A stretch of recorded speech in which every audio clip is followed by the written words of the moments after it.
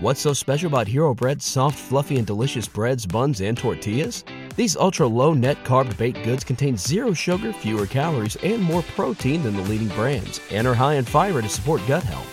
Shop now at hero.co. 2-2 pitch. Swing and a long drive. Deep left. Way back. Gone!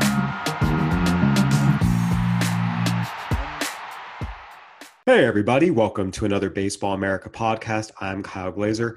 We are very, very happy to be bringing back our Scout Series podcast this year, where we talk to an area scout who signed a player who made his major league debut during the current season. To kick off the 2021 edition of our Scout Series podcast, we're very, very pleased to be joined by Kenny Munoz, the Royals Four Corners area scout. Munoz was the scout who signed Kyle Isbel. Isbel made his major league debut this year, made the Royals opening day roster. Really just an impressive young prospect for a couple years now. Was a third-round selection in 2018 out of UNLV.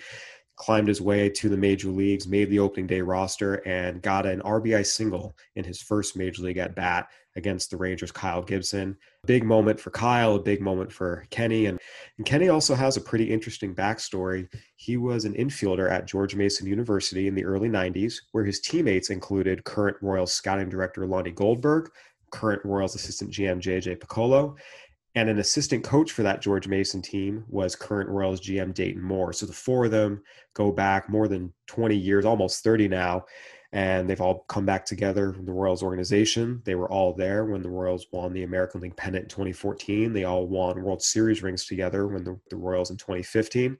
And now Kenny was able to sign a player who projects to be a big part of the Royals' future moving forward. We're happy to have Kenny join us today from Las Cruces, New Mexico, where he's scouting the next wave of potential Royals talent. Kenny, I know it's obviously thrilling to see one of the guys you drafted make the major leagues. When Kyle Isbel made the opening day roster this year, just what was that feeling like for you, seeing him get the call? It was obviously very special for a lot of reasons. One, it was the first player that I've had my name attached to that has made it. So that was special, and then with it being Kyle, it took it to another level because Kyle was. He was a special player, but he was also just such an awesome kid to get to know through the draft process. And with Coach Stolte down at UNLV, giving plenty of access and allowing me to meet with Kyle and get to know Kyle, and the input and feedback getting from the coaching staff there was also very helpful. So to see him make it, and I was watching the box scores and seeing his name in there, at the end of spring training, but to see that final, for real, it was really special. Yeah, and your first one, I know so many scouts talk about it's just such a hustle and such a grind, and a lot of times that's the reward. I mean, for it to be the first one, just what was that emotion like, even beyond just happiness? Well, the thing of it is like, I have a lot of friends obviously that scout, and you get to know guys and other guys that I like and know and respect and I'm friends with, have had big leaguers, and some of them multiple big leaguers, and to experience and understand the feeling that they had, for me to have that. I mean, when I watched Kyle's first big league at bat, and it was like just something churning inside of me. It was just crazy. I was probably more nervous than he was, and to see him, and then for him to have success and get an RBI single, and it was just such a cool experience for me. That's something I'll never forget. Absolutely. And the road to this experience started almost 30 years ago. I want to go back to the early 90s at George Mason University. You were a player there, as was current assistant GM J.J. Piccolo, current general manager Dayton Moore, and current scouting director Lonnie Goldberg. Actually, I should say Dayton Moore was an assistant coach at the time. You, Lonnie, and J.J. were all teammates. The first question I have to ask you is, what was Coach Dayton Moore like? Coach Dayton Moore was he was obviously a great baseball mind, and he was very intense, and he demanded a lot from us, and made all of us better players and better people. And so everything that we did, was for a purpose. And and Lonnie and I in particular benefited from, Dayton being a former middle infielder and us being middle infielders, and Dayton taking that special interest in us and making sure that we were, gonna be, the best players we could be, not only for the program, but obviously for ourselves and moving forward. You mentioned he could be kind of intense. What's your best Coach Dayton Moore story? Oh boy, now you're throwing me on the spot. I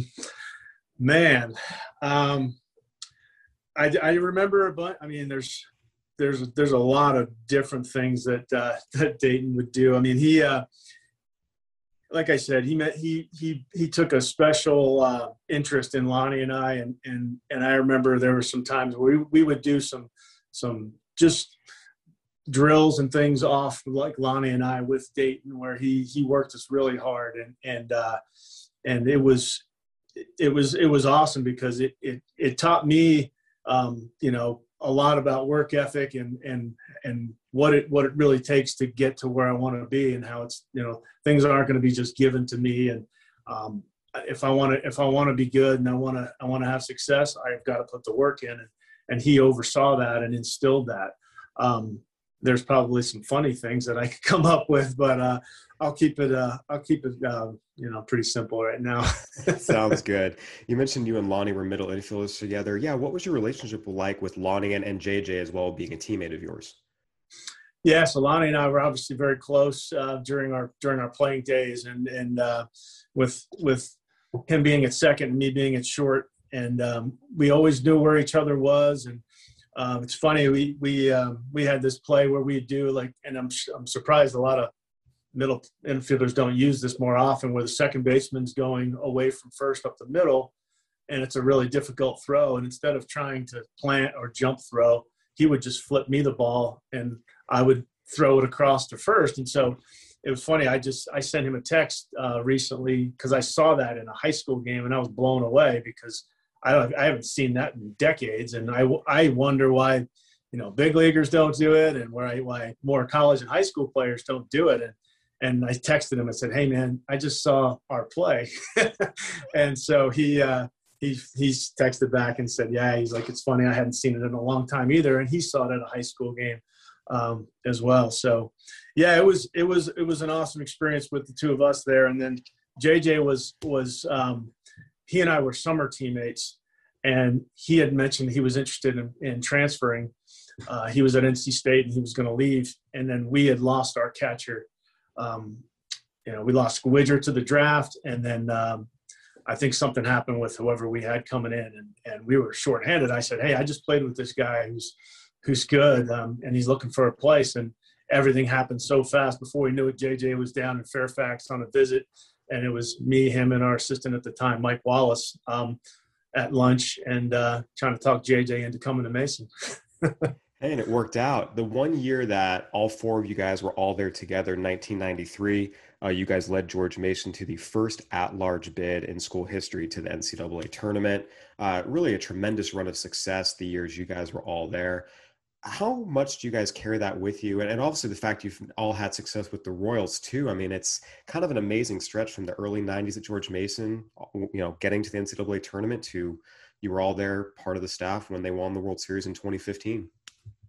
Yeah, that was amazing because we had no idea that we would get an at-large bid. We hoped, and we are actually, the whole team got together and we watched the selection show on ESPN, and we were literally the last team announced, and it was Arizona State, and it said the West Regional, and they went through the regional and described it, and then he said, and from the Colonial, and then the whole place just erupted. We were going wild and hugging, and we went right to the field house, and before you know it, we were getting ourselves ready to come out to Arizona, which is ironic because I had never, prior to taking my four-corner job with the Royals, I got hired in 2006, but I had never been to Arizona other than that regional, and I remember it being just so darn hot that I didn't know. I mean, we couldn't breathe. I mean, just getting out to work out that first day, I think our cleats and spikes and shoes were melting on the ground. It was so awful. And then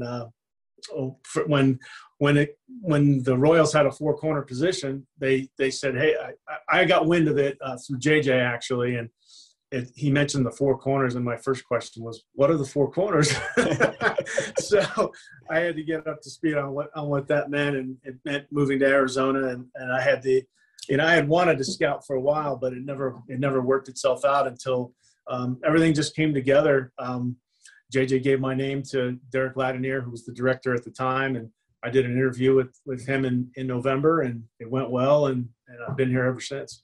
Yeah, you guys were all together at George Mason. Then you all kind of went your separate ways. I saw you played a little bit of independent ball, and I read that you were a teacher immediately after playing. Yeah, I did. When I realized that hitting was difficult, it was time to start life, and I basically walked into a teaching position in Fairfax County. I taught in Fairfax County Public Schools for the better part of 12 years, and I stayed in coaching. I stayed involved. I kept in touch with JJ. I actually had a prospect, a left-handed pitcher at my school, and JJ and I would stay in touch about him because JJ was scouting with Atlanta at the time. And scouting was always something that I wanted to do, but it just felt like, man, I don't know this is ever going to happen, it finally, the planets aligned, and JJ was actually he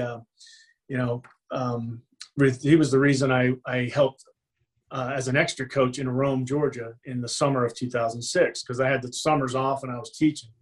And so the experience of being around such unbelievable players, like that league, it was loaded in 2006. I mean, Elvis Andrus was our shortstop. And then you went around the league and there were players like Andrew McCutcheon and all these just really, really quality big leaguers. And so when it came time to interview, I was able to speak about not only the tools and the talent I was seeing, but I was able to talk on how important makeup is, because we had, obviously being in a clubhouse, that's when you really get to know and learn the players' makeup and get a full understanding of who the players really are. Absolutely. What were you doing in Rome? What were you coaching? Yeah, so I was just an extra coach. I would throw BP and hit fungos and help out with the infielders and really whatever else they needed. And it was funny. I was telling my dad this story the other day. I was throwing to one of our players in the cage, and I actually hit him in the head. And that's not good. Yeah, it's not good. So then we were on the game field, pregame BP. Elvis was up, and I threw one behind him, and mentally, and it was starting to happen. Like I was starting to lose it. I was starting to I never thought about throwing a baseball in my life. And it was like, where's my hand and where's my release and all this crazy thoughts. And so I threw him behind Elvis, and Elvis was such a great kid that he just laughed, and everyone thought it was a joke that I was messing around, but I wasn't. So I literally had to step back off the platform, take a deep breath, because if I hit Elvis Andrus in the head at that point, I probably would have got fired from the platform. Luckily for everyone involved, that did not happen. Exactly. So, yeah, I mean, you had been away from the game. You mentioned you were coaching at your school, but obviously the pro game had changed a lot from the early 90s to 2006 or so. Was there a little bit of like a recalibration in your head you had to do? Just like, okay, this is how the game has changed. Yeah, I didn't really see it that way. I mean, I did scout school with the Braves in the 90s. So I was taught on the grading scale and how it all worked. And the grading scale and the evaluation, that part, that's the part of evaluating the players and the tools, that really didn't change. I think the major changes are more so in the last few years with, exit velocity and all those types of stats and launch angle and spin rate and essentially pitchers trying to find velocity these days. That really wasn't a thing back then. So I didn't really see it as a huge change. And it was, something where I was always involved in the game and stuck around the game. So I didn't really see a huge change from when I was coaching and playing to when I got started in 2006 in scouting. What subject did you teach? I was a gym teacher, PE, but I did dabble a little bit in some classroom driver's ed, and it was actually it was something I guess I had to do, and it was a good experience for me. I got the head baseball coach at West Springfield after a longtime legend, Ron Tugwell, retired. I was fortunate enough to be the head coach there, and I learned a lot of things about myself and about interacting with players and people, and it was definitely a learning experience, and I ended up going and helping back at Mason as a coach after a stint at West Springfield. So I stayed around the game. I stayed around baseball at a pretty good level, and then that 2006 summer was huge in both in my development as a coach and a scout, I think. You mentioned you stayed around the game. Obviously, the passion never left. At the same time, teaching is a job with some stability, and we all know scouting cannot be at times. Was it a difficult decision for you to leave a stable, steady, full-time position and jump into the scouting world? No. Okay. It's crazy. I thought about this. I mean, if I would have stayed in teaching, I'd be close to being able to retire. And I gave all of that up for to do what I've always wanted to do. My passion is baseball, and always has been, always will be. And I feel like I would have cheated myself had I not, gone for that, for taking that opportunity. But it was when Derek and Stevie Williams, they interviewed me, and we got through the interview, and they said, well, we're gonna offer you the job, and they laid out the terms, and they said, we're going to give you a week to think about it. And if you could let us know, the sooner the better. And I'm like, I don't need a week. I'm good. Let's go. And they're like, awesome. And I started, filling out paperwork and all that good stuff. And so obviously stability wise, that would have been the safe play, but I think I probably would have regretted it the rest of my life had I not gone for what I really wanted to do. So we only get one life to live. Might as well take a shot, right? Absolutely. So you're with the Royals. 2014 rolls around. You guys make the World Series, get to Game 7. Obviously a tough loss there with the tying run on third base. But you guys get back in 2015 and win it all. What was that like for you being a part of the organization, especially with your history with Lonnie, Dayton, and JJ, being able to be a part of a World Series champion and get rings together? Yeah, it just made it all the more special. One, because slowly but surely we all ended up at Kansas City in the same place. But when I started in 2007, we were losing a lot, and that wasn't any fun, going to a ballpark and hearing another scout just, make a little snide remark or something about how bad we are. And I'm just really, and we all are very competitive people. And none of us, see that as acceptable. So it's what do I have to do on my end? How am I going to help? Whatever way possible, and it's being the best, four corner scout I can be to help make sure that we're covered out here and we're scouting the right players and possibly drafting and signing the right players. So to finally win it, it was surreal. It was just another really cool moment, a lot along the lines of watching Isbel in his first at bat, and it just to go from losing a lot, way more than winning to and always and I seem to have been on successful teams and won championships and won, in high school and college and it. It was hard to go through that. And then, like you said, like 2014 and 15 to get to the highest level and one, get close, and then two, to finally finish the job. It was amazing. Yeah, it's interesting. I think a lot of times people talk about, we're going to go into the 4-year rebuild in the tank now, and it's part of the plan. But what a lot of people don't realize is how painful it is for a lot of the people who work for the team. 4 consecutive years or 3 consecutive years, or in your guys' case, it was even longer, of just lots and lots and lots of 90 lost seasons. It hurts. It's hard to be a part of it. I keep hearing that a lot. I think from the outside looking in, people say, 3-4 year rebuild will be over and we'll win. But when you're physically in the weeds, it's tough. No, it's very tough. And and you read things, you see things, you see, whether it's social media or articles written, and it's frustrating. I mean, there's not much that we can do. And I mean, it's a hard time for everyone. I mean, and then there's us out in the field. We're looking for the next players, and then we have our player development people who are, developing our talent and trying to get those guys, ready to help us at the big league level as quickly as they can. And we're all tugging on the same rope. And when it finally comes together, it's awesome. But yeah, you're right. It's a very, very difficult and painful thing to go through.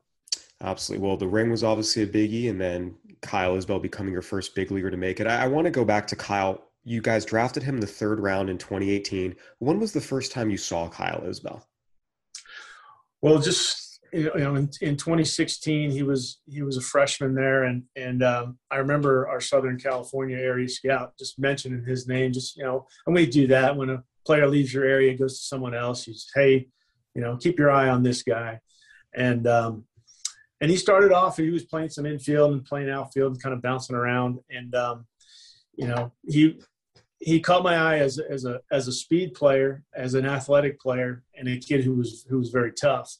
And honestly, it was more so what he did, his junior year. I mean, his sophomore year, his average took a little bit of a hit, and he had more strikeouts than walks.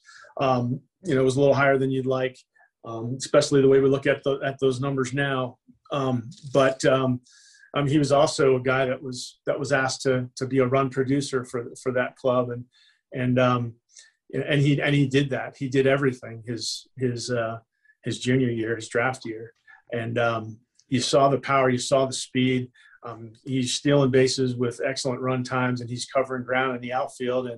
And I saw him as a fit for us, and that whether or not he's a center fielder in Kauffman Stadium, he's a fit for us because he's a speed player that can cover and play all 3 spots for us and give us flexibility while providing some offense for us as well. Yeah, I remember when he was coming out of the draft, a couple people talked about they could see him playing second base, they could see him playing the outfield. How much did you consider him a potential part-time infielder as well, or was it strictly outfield in your evaluation? Well, we looked at that. I mean, it was similar. We did that with Kipnis. It was a similar deal.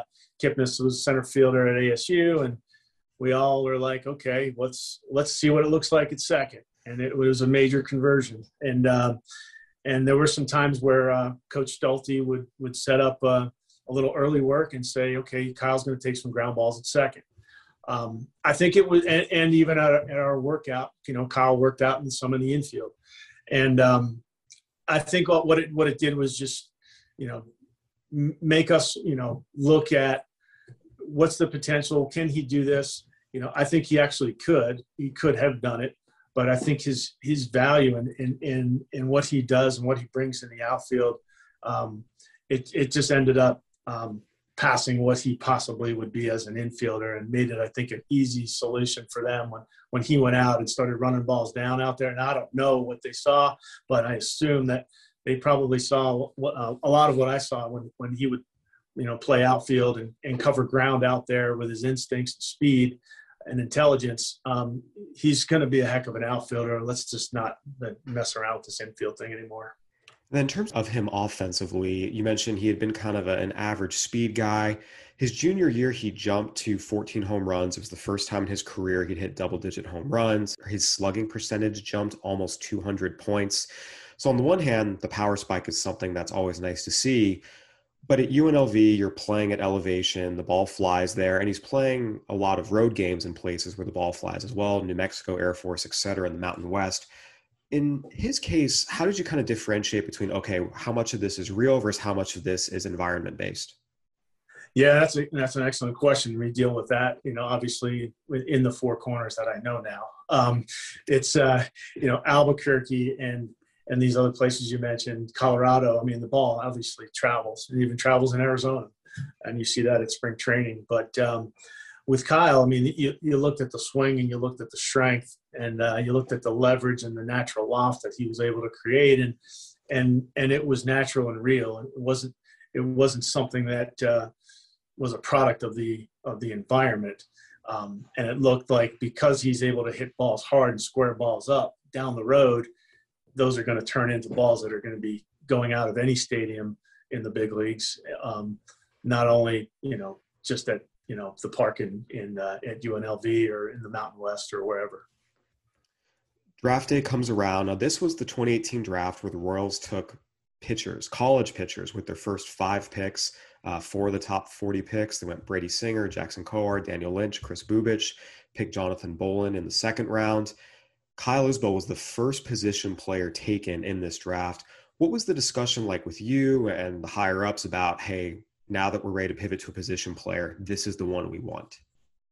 Yeah. So, I'm at home. I'm in my own little war room, if you will, just kind of waiting for the phone to ring or a text or, double check on this or what have you. So I wasn't in any kind of discussion. So I knew that there was interest in Kyle. And I saw what we had done, at the top of the draft. And so you knew a position player was coming. I actually thought Kyle was gone. I thought he was going to be taken, before that.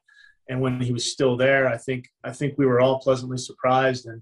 And I know it's, Lonnie was interested, and a lot of our other people, Danny O and some other people were interested in liking, Kyle and what he could bring for us. And so it just became hey, this guy's still here. Let's go ahead and get this done. In the lead up to the draft, how many people got a look at him? Because I know first rounders, obviously lots and lots and lots of different people come in. Some of the later round picks, it's more the area scout, maybe his cross checker. For a third round type of guy, how many different guys came in to get a look at him? Yeah, I'm pretty much everybody saw him as far as I know. All the people that needed to. And again, the third round is still that's still a really good pick. It's still a high pick, and he also came and worked out for us, and they got to not only watch him work out, and see him in person, but also interact with him. Which, when you're around Kyle, you see instantly and you learn instantly what a special person he is, in addition to the talent that he has. I know in some cases the area scout's the guy who makes the call telling the kid that he got picked. Did you get to call Kyle and tell him that he was the selection? No, I didn't. It's, it just depends. And sometimes it works out that way. But in that one, it didn't. It's a lot of times it's right afterwards. I guess, you have to make sure that no one else is going to take, the player obviously picked your pocket, but it's, right afterwards it's, hey, welcome to the Royals, and, kind of, breathe a sigh of relief, like, holy smokes, I can't believe we got this guy, and let's get him signed and get going. So he signed pretty quickly, went out his pro debut, made it up to low Class A Lexington, and did some good things there. It was a very, very nice pro debut. How much do you follow the guys? Because I know a lot of times you guys are very, very busy. One draft cycle's over, you jump right into the next one with showcase season. You're back on the road a lot. How much were you tracking Kyle's progress those first minor league seasons?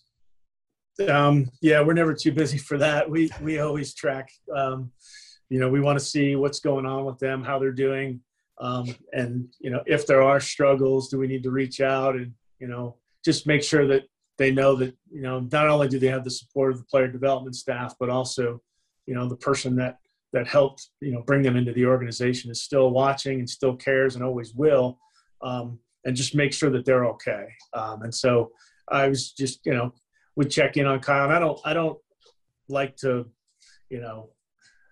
mess with kids too much, mess with them, text them and bother them. I mean, this is their career and they need to get going, but I am available, and I always tell them I'm always here. You can call me, you can text me, whatever's easier. You want to vent, you want to, whatever it is you need, I'm here for that, and I'll let them go. And obviously, when Kyle makes it, that's how, a phone call that gets made, and you chat, and you get to experience that with them as well. So yeah, I can't speak for everybody, but I would imagine that pretty much every scout is going to follow the guys that they sign, fairly closely. Yeah, absolutely. That's definitely been the feedback we've gotten for many, many years. It's only natural. You mentioned reaching out to guys when things are difficult. Kyle had a pretty rough 2019 season. He had a hamstring injury followed by a hamate injury, just really struggled with his health and never quite got into a rhythm and had a pretty rough go in 2019. How much did you talk to him during that season? I mean, not a lot. It was just more just checking in, how you holding up? Are you okay? You know, I know his agent well, and we talk, and he would, also, relay to me what was going on. Cause again, like there's that line, you don't want to cross it. You don't want to be I don't want to be that overbearing person to, be a nuisance, but I also just want him to know that I do care. I do know what he's going through. I'm here if he needs them. I'll shoot him a text here and there, pick him up, and I couldn't tell you exactly, how many times or what the interactions were like, but I do know it was pretty much just, hey man, hang in there. You're going to be back. You're going to get through this, just really being as a source of support within the organization for him outside of player development. Yeah, I did have a very, very nice bounce back in the Arizona Fall League, hit 315. I remember talking to some people in the Fall League that year. I was out there that year, but I did not get to see him just the way schedules lined up. And he was someone a lot of people said, hey, he had a rough year, but there's real talent here. I know he was someone that we at BA obviously had on our radar and had him as a top 10 Royals prospect anyway. But remember that fall league is when it seemed like things really started to turn for him. It's like, okay, this is what this guy can do when healthy against a lot of the very best prospects in the minors. Yeah, and living in Arizona, which is part of the Four Corners, I know. It was cool that they had the fall league, which I was able to watch and go out and see him. And I was asked to do some talk. It was about scouting, and it was done before the All-Star game. And so I did that, and Kyle's in the All-Star game. And so I was able to get the lineup and watch BP and watch the game and be there for all of that. And it was really cool just to, have that opportunity. And I'm lucky that I am in Arizona for that reason, because I was able to see, that special moment for him. And, it's kind of springboard, if you will, into him making it to the big leagues. He, like you mentioned, had those struggles, and all of a sudden he establishes himself as one of our best prospects, and one of the best prospects in baseball, as a, that third rounder from UNLV that, just won't go away. He had some injuries, but man, this guy's back. And then all of a sudden you look up, he's an all-star in the fall league, and he does really well at our alternate site last year after all the craziness, and he's competing at a really high level and getting the attention of a lot of people. And so it's just a testament to Kyle and the type of person and the type of work ethic he has. Yeah, you hit on this earlier, but he makes the opening day roster, which is obviously an incredible accomplishment. First at bat, opening day, goes up with the bases loaded, facing Kyle Gibson, a veteran big leaguer. Were you just hanging on every pitch? What was that like for you? Absolutely. Literally hanging on every pitch, and it was so cool to see, just to see that when that ball fell. It was just such a neat experience. And then you fast forward to a couple of games later. I'm watching on probably on my phone, and he's facing Bieber, who is absolutely filthy, and Bieber had got him a couple of times already. And it's late in the game, and Kyle just takes an unbelievable at-bat and ends up drawing a walk. And it was probably one of the most productive walks you can have, because you got a young player facing a Cy Young caliber pitcher, and not a Cy Young pitcher that is as good as there is in the game. And Kyle didn't bat an eye. He competed for the at-bat and ended up drawing a walk, where I think there's a lot of veteran hitters who probably would have struggled in that situation. But yeah, he's like I said, it's been really, really cool just to see him get going. Yeah, I feel like that's always been, I shouldn't say always, for the majority of Kyle Isbell's career, that was the thing with him. Really, really good strike zone discipline. His junior year at UNLV, 34 walks, 43 strikeouts. We mentioned that fall league stint, it was 14 walks, 20 strikeouts. He always kept it pretty tight. And it seemed like that was a big reason why the Royals, who admittedly did have some on base problems last year, that was one of the things that made him very appealing for the opening day roster. Yeah, I could see that. And again, I would get, I'd get reports back like, man, Isbel's doing really well. He's looking really good. But to see it, in spring training that, and he's in the big league games and he's showing those types of at-bats, those competitive at-bats, and he's getting hits and he's driving balls and hitting home runs and doing all the things that our people had been seeing. So it was, pretty remarkable for a kid out of the 2018 draft, to not only get himself in the discussion, but to get himself on the opening day roster. That's pretty special. No doubt. How would you say Kyle Isbell has changed from when you first saw him at UNLV, or even from that 2018 season to now? He's probably a little stronger. That's about it. As a person, he hasn't changed a lick, and he's not going to. He's just a really amazing, just down-to-earth, regular person, and he's not going to change. I mean, it doesn't matter whether he's, an multiple-year All-Star Hall of Famer. I mean, he's going to be the same person. He's just, and that's what's special about him, and that's why he's where he is now.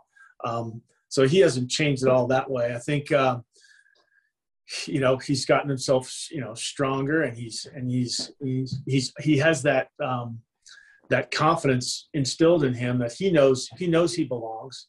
It's just a matter of him having the opportunity. And once he has it, he's going to seize it, and he did.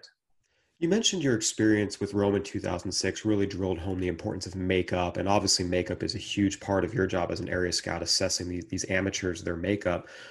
When did you first get the sense that Kyle was different or special or had the makeup to succeed? Well, definitely through the course of his draft season, but he started to get my attention somewhat during the season before. The grit and how he played. I mean, he was, and it's funny to hear, I think one of our players, it may have been Hunter Dozier, who said that he's like a mini Alex Gordon. And that's kind of what I saw. It was him, uniform's always dirty. He's laying out in the gap, making catches, making plays. He'll steal a base. He's doing whatever's necessary for the team to win that day. So that's really what one of the many things that stood out with Kyle. Absolutely. So I have to ask, that first hit, did you pump your fist? Did you let out a yelp? Like what was the physical reaction? Yeah, I was actually I watched it at home, and I was on my couch and jumped up, and it was an aggressive fist bump. So if I had a football, it would have been a spike. Nice. It was pretty cool. It was like I said, it was really awesome. I'll never forget that. Yeah, one of the things that always stands out to me is it feels like for the scouts, it's kind of a proud dad moment. Obviously, these aren't your flesh and blood, but in some ways you've seen these kids grow up and grow as ball players. And it seems like that bond is in some ways kind of like that.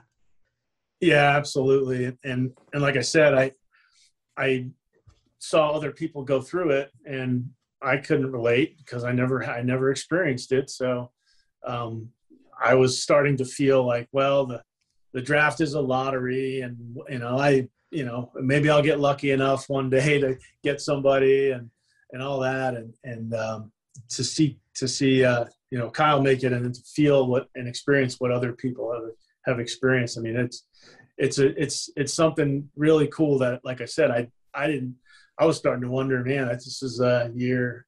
It's been a while. Let's just say it's been a long time, and I was just starting to wonder, man, who's gonna be the one to break through and make it, and Kyle was the one.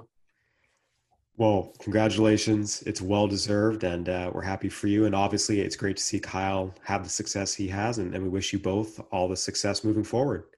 Awesome. Thank you. Thank you very much. And there you have it, folks. That was Kenny Munoz, the Royals Four Corners area scout. Just great interview, so many great stories, and just see quite the career in baseball, from playing to teaching, but staying around the game, getting into scouting, doing some coaching, and all those things coming together, really leading to this moment where he was able to sign his first big leaguer, and seeing the joy and hearing the passion, especially a moment when the first big leaguer you sign gets up there, gets his first big league hit. That's something that every scout we've talked to has talked about it as a huge moment for them. Or if it's a pitcher they signed, that first big league appearance, the first big league strikeout, the first big league win or save. It's a really special moment. We're very, very fortunate the scouts willing to come on and share those with us. If you enjoyed this podcast, please go ahead and give us a review on iTunes, Spotify, Stitcher, whatever platform you're listening on. We'd love to hear from you. For Kenny Munoz, I'm Kyle Glazer. Thanks for listening. Stay safe, everybody.